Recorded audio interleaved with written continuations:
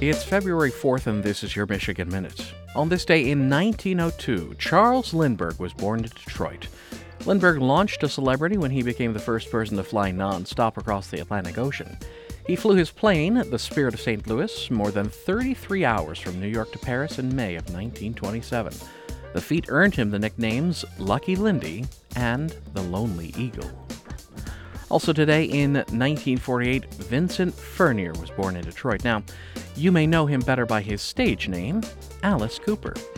Cooper was the son of a preacher and has since become a devout Christian, but is still known for elaborate and dark stage props, including gallows, guillotines, and everything that parents feared their children seeing. Feeling me. No more Mr. Nice Guy. No more Mr. Clean. And that is your Michigan Minute.